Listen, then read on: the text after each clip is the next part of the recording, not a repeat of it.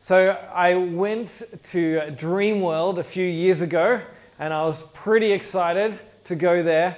I hadn't been to like a theme park for a few years, actually for a long time. I think the last time I properly went to a theme park before that was when I was like 14 and I went to Australia's Wonderland, which doesn't exist anymore. But I had a great time there when I was 14. Did anyone actually ever make it to Australia's Wonderland? Any of you? Yeah, all the old people. So for those of you who never got to go, it was just like Dreamworld, but in Sydney and less good.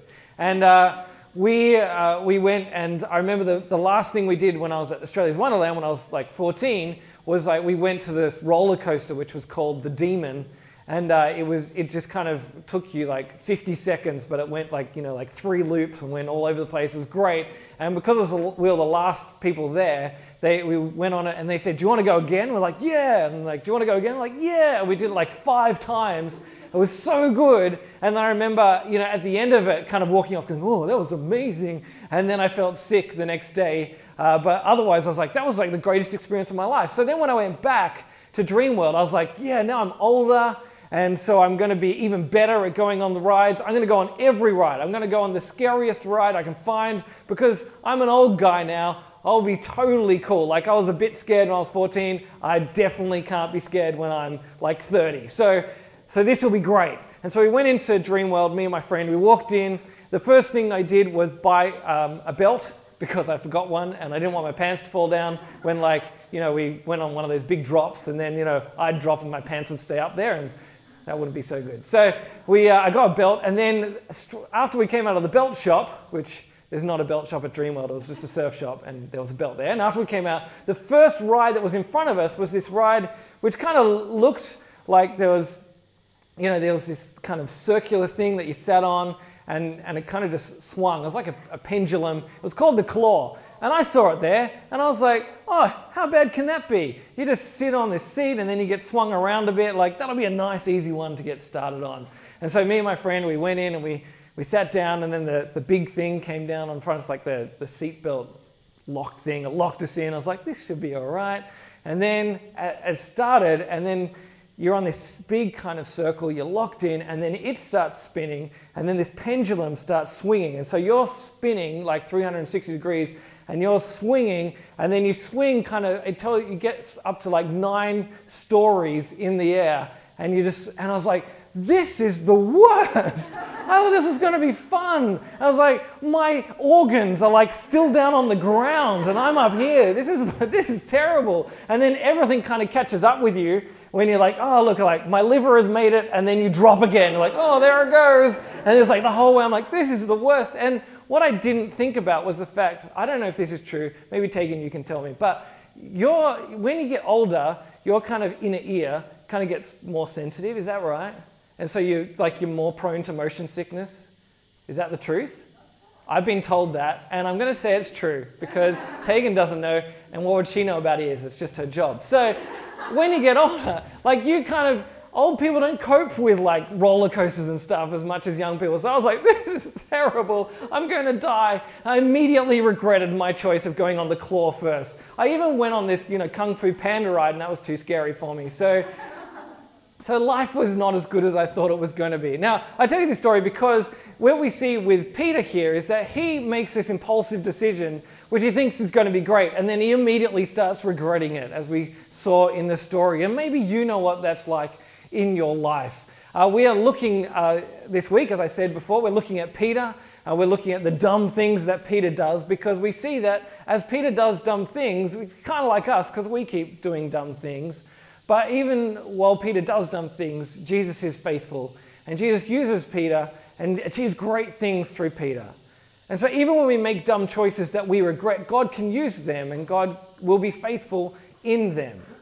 And so if we look at the story, we can see some of the stuff that happens. And hopefully as we work through the story, we'll kind of discover some of the things there are to learn. Now, the first thing it says in the story, it says, immediately Jesus made the disciples get into the boat and go on ahead of him to the other side while he dismissed the crowd. Which is a bit strange because we don't know exactly what's going on there. Like, immediately after what? And the other side of what? Well, they're in a boat, so there's probably some water.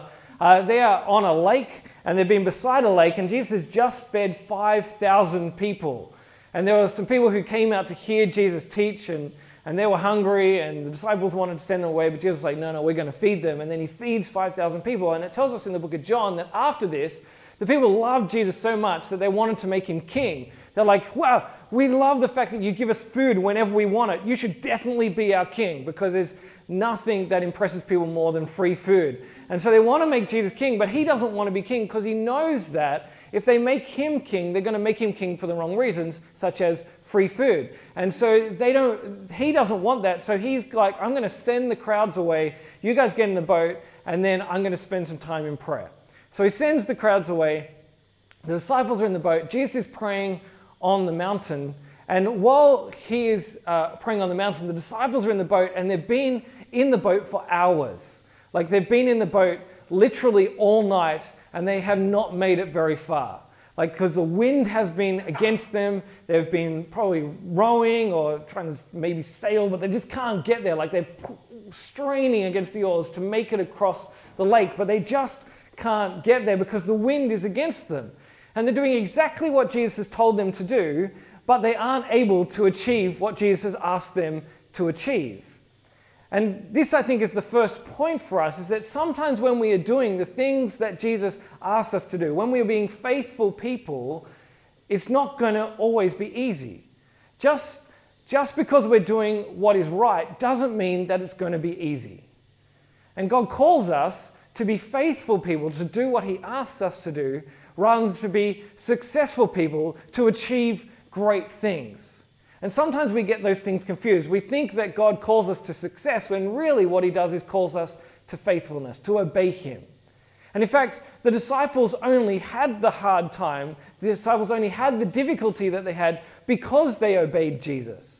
If they'd said, nah, Jesus, we don't want to hop in the boat, we're just going to stay here on the shore, they wouldn't have had to deal with the wind and the waves. They could have just had a nice kind of nap on the side of the lake. It would have been great. But it was because they did what Jesus asked them to that they got into the situation that they were in.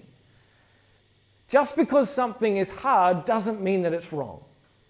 God calls us to faithfulness, and faithfulness isn't going to always be easy. When I was 18, I clearly felt God say to me, I want you to go and work in youth ministry. Like, I want you to work helping young people know about Jesus. I'm like, all right, I can do that. And so then I kind of spent half a year trying to figure out what that looked like. I started going to Bible college. And when I just started Bible college, I got employed at the church I was going to as the student youth worker at the church. And we'd been running the youth group together with me and my friends. We'd been there. And then I kind of got elevated to this position where I was in charge of the youth group. I wasn't just leading it with my friends. I was leading my friends, and together we were leading the youth group. And so I decided, like, I'm in charge. We should maybe have a few kind of ground rules about what it means to be a leader here. So I sat down with the leaders and I said, we should have a discussion. I've been in the job 2 weeks. I said, first we should figure out what kind of things do you need to be a leader? Like, what's the important things to be a leader here in this youth group? And I said, well, I think the first thing maybe is that everyone who is a leader of this Christian youth group is a Christian. And some of them said, what do you mean by Christian? I was like, well, I mean that, like, say Jesus died on the cross for your sins. You've got to believe that. And some people said, I would disagree with that.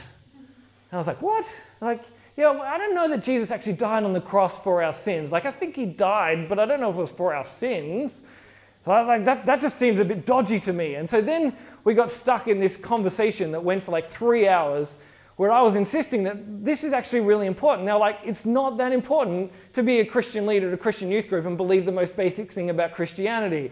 And we were clashing against each other, and I was like, I don't feel like this is a right thing. I don't feel like I can fire them because they're my friends and I've been in the job 2 weeks. I was like, we need to go and talk to the senior minister.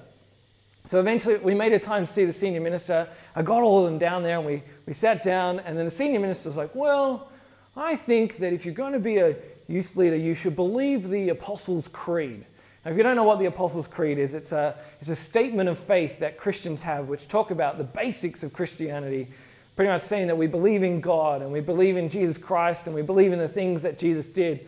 But the thing about the Apostles' Creed is it says that you believe that Jesus died, And it says that you believe in the forgiveness of sins, but it never connects the two.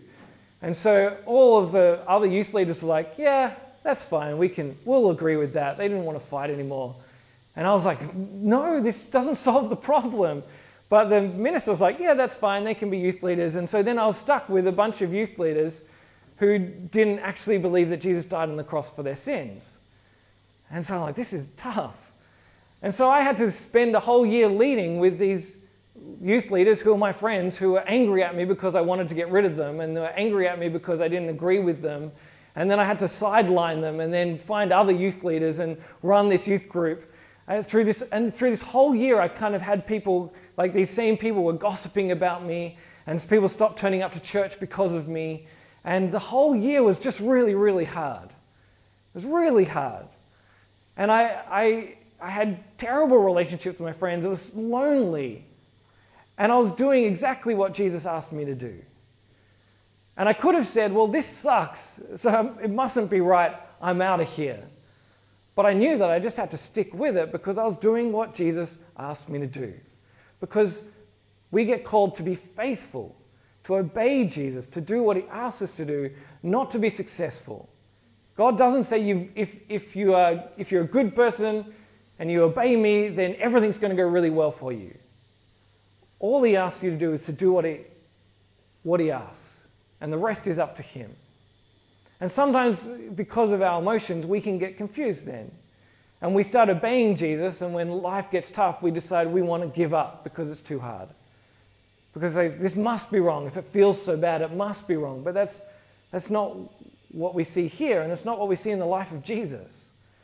Like Jesus, in obeying his Father, went to the cross and died. That did not feel good, but it was absolutely the right thing for him to do. And on the flip side of that, sometimes we look at things that are going really, really well and we say, look, that's successful, so it must be good. But just because something is successful doesn't mean that it is good. Just because a lot of people turn up doesn't mean that it is good. You've got to look at, are they obeying Jesus? Are they doing what the Bible says? Are they being faithful? So the first thing we want to say is that we are called to faithfulness, not to success. That's what we are called to. You obey Jesus whether it is good, whether it feels good or not. And you obey Jesus whether it's successful or not, because you're called to faithfulness over success. Anyway, let's keep going. So the story continues. They're in the boat. What's it say? It says, after he dismissed them, he went up on a mountainside to pray. Later that night, he was there alone.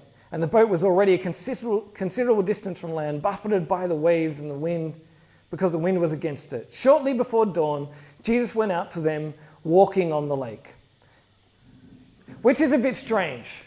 Now, if you are someone who's grown up in church, like you've heard this story before, then chances are you hear this and like, oh yeah, Jesus walked on the water. But Jesus walked on the water. Like he walked on water. This is amazing. Like I'm pretty surprised if I managed to stay afloat in water.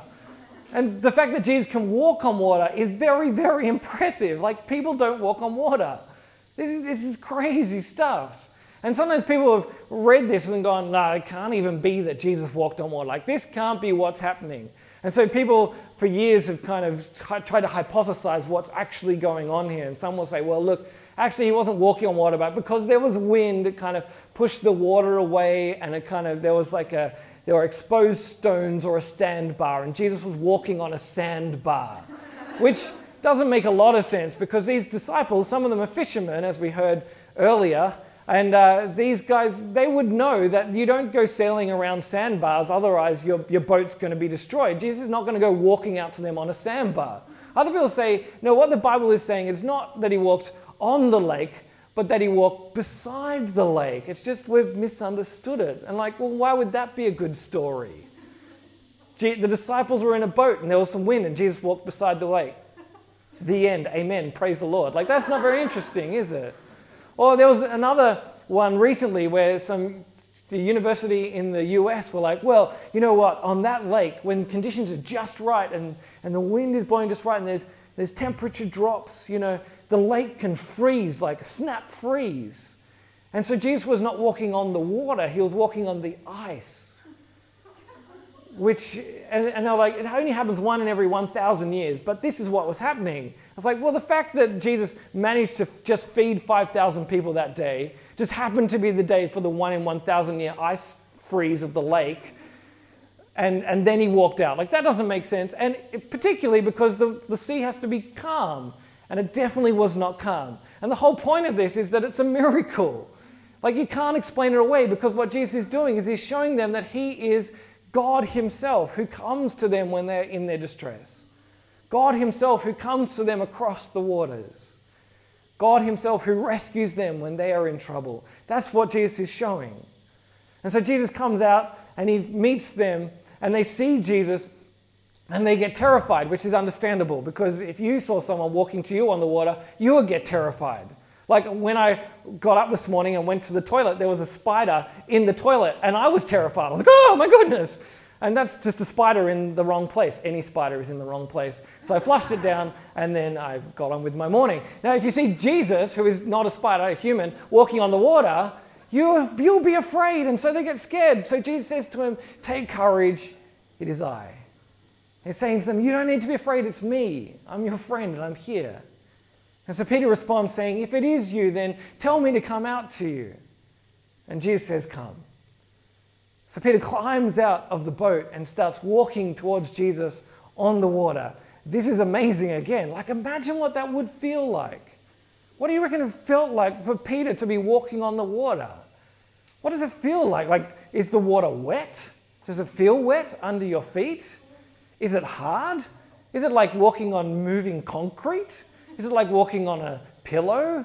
What is it? Is it like that you're right on top of the water, or do you sink down a little bit and the water laps over your feet? What is going on? How do you even understand this? Well, this is what Peter is doing. And he's walking on the water, and he's having a great time until he stops looking at Jesus, and he starts looking at the stuff that's going on around him. He looks at the wind and probably the waves that are being caused by the wind, and he starts to freak out, and he starts to sink. And Peter, at that point, he stops being all about faithfulness, stops being about focusing on Jesus, and starts being about success. And when I say that, I mean success by he feels like to successfully walk on water, you need to not have wind and waves, which is untrue, because to successfully walk on water, you need Jesus. But he's worried that he's just going to fail, and then he starts failing and sinking into the water. He is afraid, and so he starts to sink. When I was a kid, I don't remember this, but my parents have told me this story, that I really was excited when there were fireworks coming up. I think I was like 4 years old. I was so excited for fireworks. They said, we're going to go and watch the fireworks on like Thursday night. And I was like, yeah, fireworks, I'm so excited. They're going to be best. I'd never seen fireworks. I was so excited to see fireworks. And then finally it came the day for fireworks. And we got there, and I put on my special shoes and my special shorts and my special shirt, because I had to wear the best outfit for the fireworks. And then at night we were there, and the fireworks began and went, and I was like, oh my goodness. I was so afraid. And then I ran to my parents, and then I didn't watch the fireworks at all. I buried my head in my dad's shoulder, and I just kind of sat there and was afraid. And I didn't get to enjoy the fireworks because I was afraid of the fireworks and the noise and what was going on. I was just totally terrified of them. And so I didn't enjoy it because I didn't enjoy the moment, because I was just afraid of what was going on around it. But I was safe the whole time. The whole time I was safe. The whole time I was being held by my father. The whole time he was hugging me close to him. The fireworks were never going to hurt me. I could have just enjoyed it because I was with them. I was okay. But I didn't, because I was afraid of what was happening around me. And sometimes we can be people who, when we are following Jesus, we see the stuff that's going on around us and we get afraid and we want to give up. And that's when we start to sink. And that's when we stop being faithful, because we see all the things that seem to be against us. When we follow Jesus, it can feel like all sorts of things are against us. That people's opinions of us are against us. And the way that everyone else is living is against us. And the fact that everyone else seems to be having more fun than you is against you. The fact that people seem to disagree with the things that you think and the stuff that you believe they say is completely untrue, that feels like it's against you. And you can be afraid and say that you want to give up and live differently. But what this is saying, you've just got to keep your eyes on Jesus. That you remember that if you're with him, you are safe always. And your friends don't save you. And other people's opinions of you doesn't save you. And being able to do whatever you want doesn't save you. It's Jesus who saves you. It's Jesus who gave his life for you. It's Jesus who keeps you safe. And it's Jesus who keeps you faithful. And so instead of looking at all the things around you that are against you, you look at him. And you say, if he is keeping me safe, then I've got everything I need. Peter forgot that, and so he started to sink. Well, it tells us that Peter cries out and he says to Jesus, "Save me." And immediately Jesus reaches out and grabs his hand and pulls him up. And together they head back to the boat. I assume they're both walking on the water together because Jesus has saved him. And the last thing that we can see in this story is that Jesus is with us even in our failures. Even when we get distracted by the stuff that's going on around us. Even when we get too afraid to keep being faithful to Jesus. Jesus is with us and he is ready to save us. As soon as we cry out to him and say, "Save me," he is right there with you. And you may not be someone who achieves great success in life, but you can achieve faithfulness. And Jesus is right there with us, even in our failures, in our faithful failures. If you keep trying to follow Jesus and you stuff it up, Jesus will be with you. You don't have to worry about getting it right. You just need to worry about being with Jesus.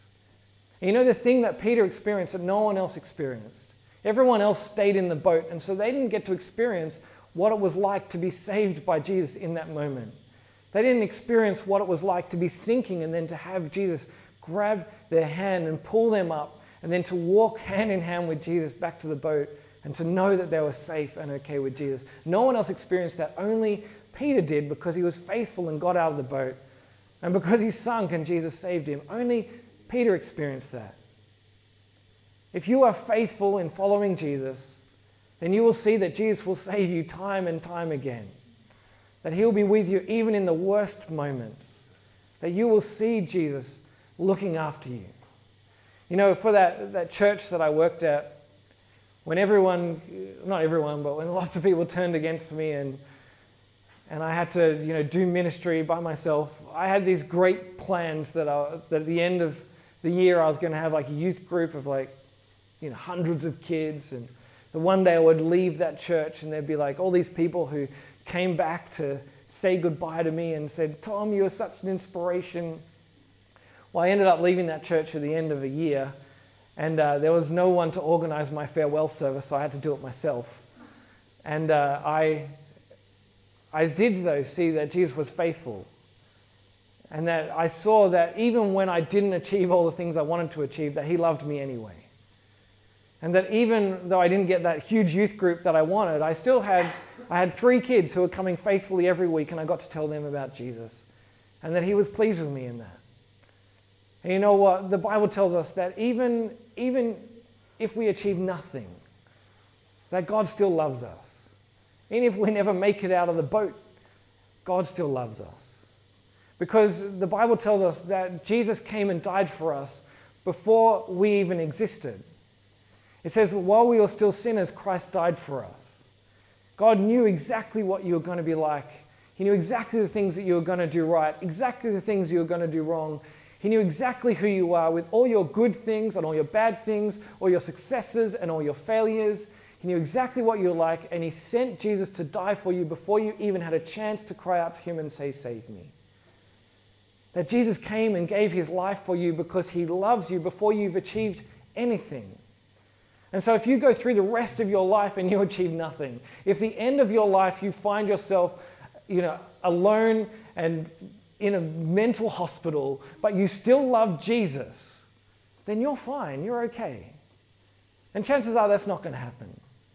Because as you follow Jesus, you'll be on an adventure with him and you'll see all sorts of great stuff.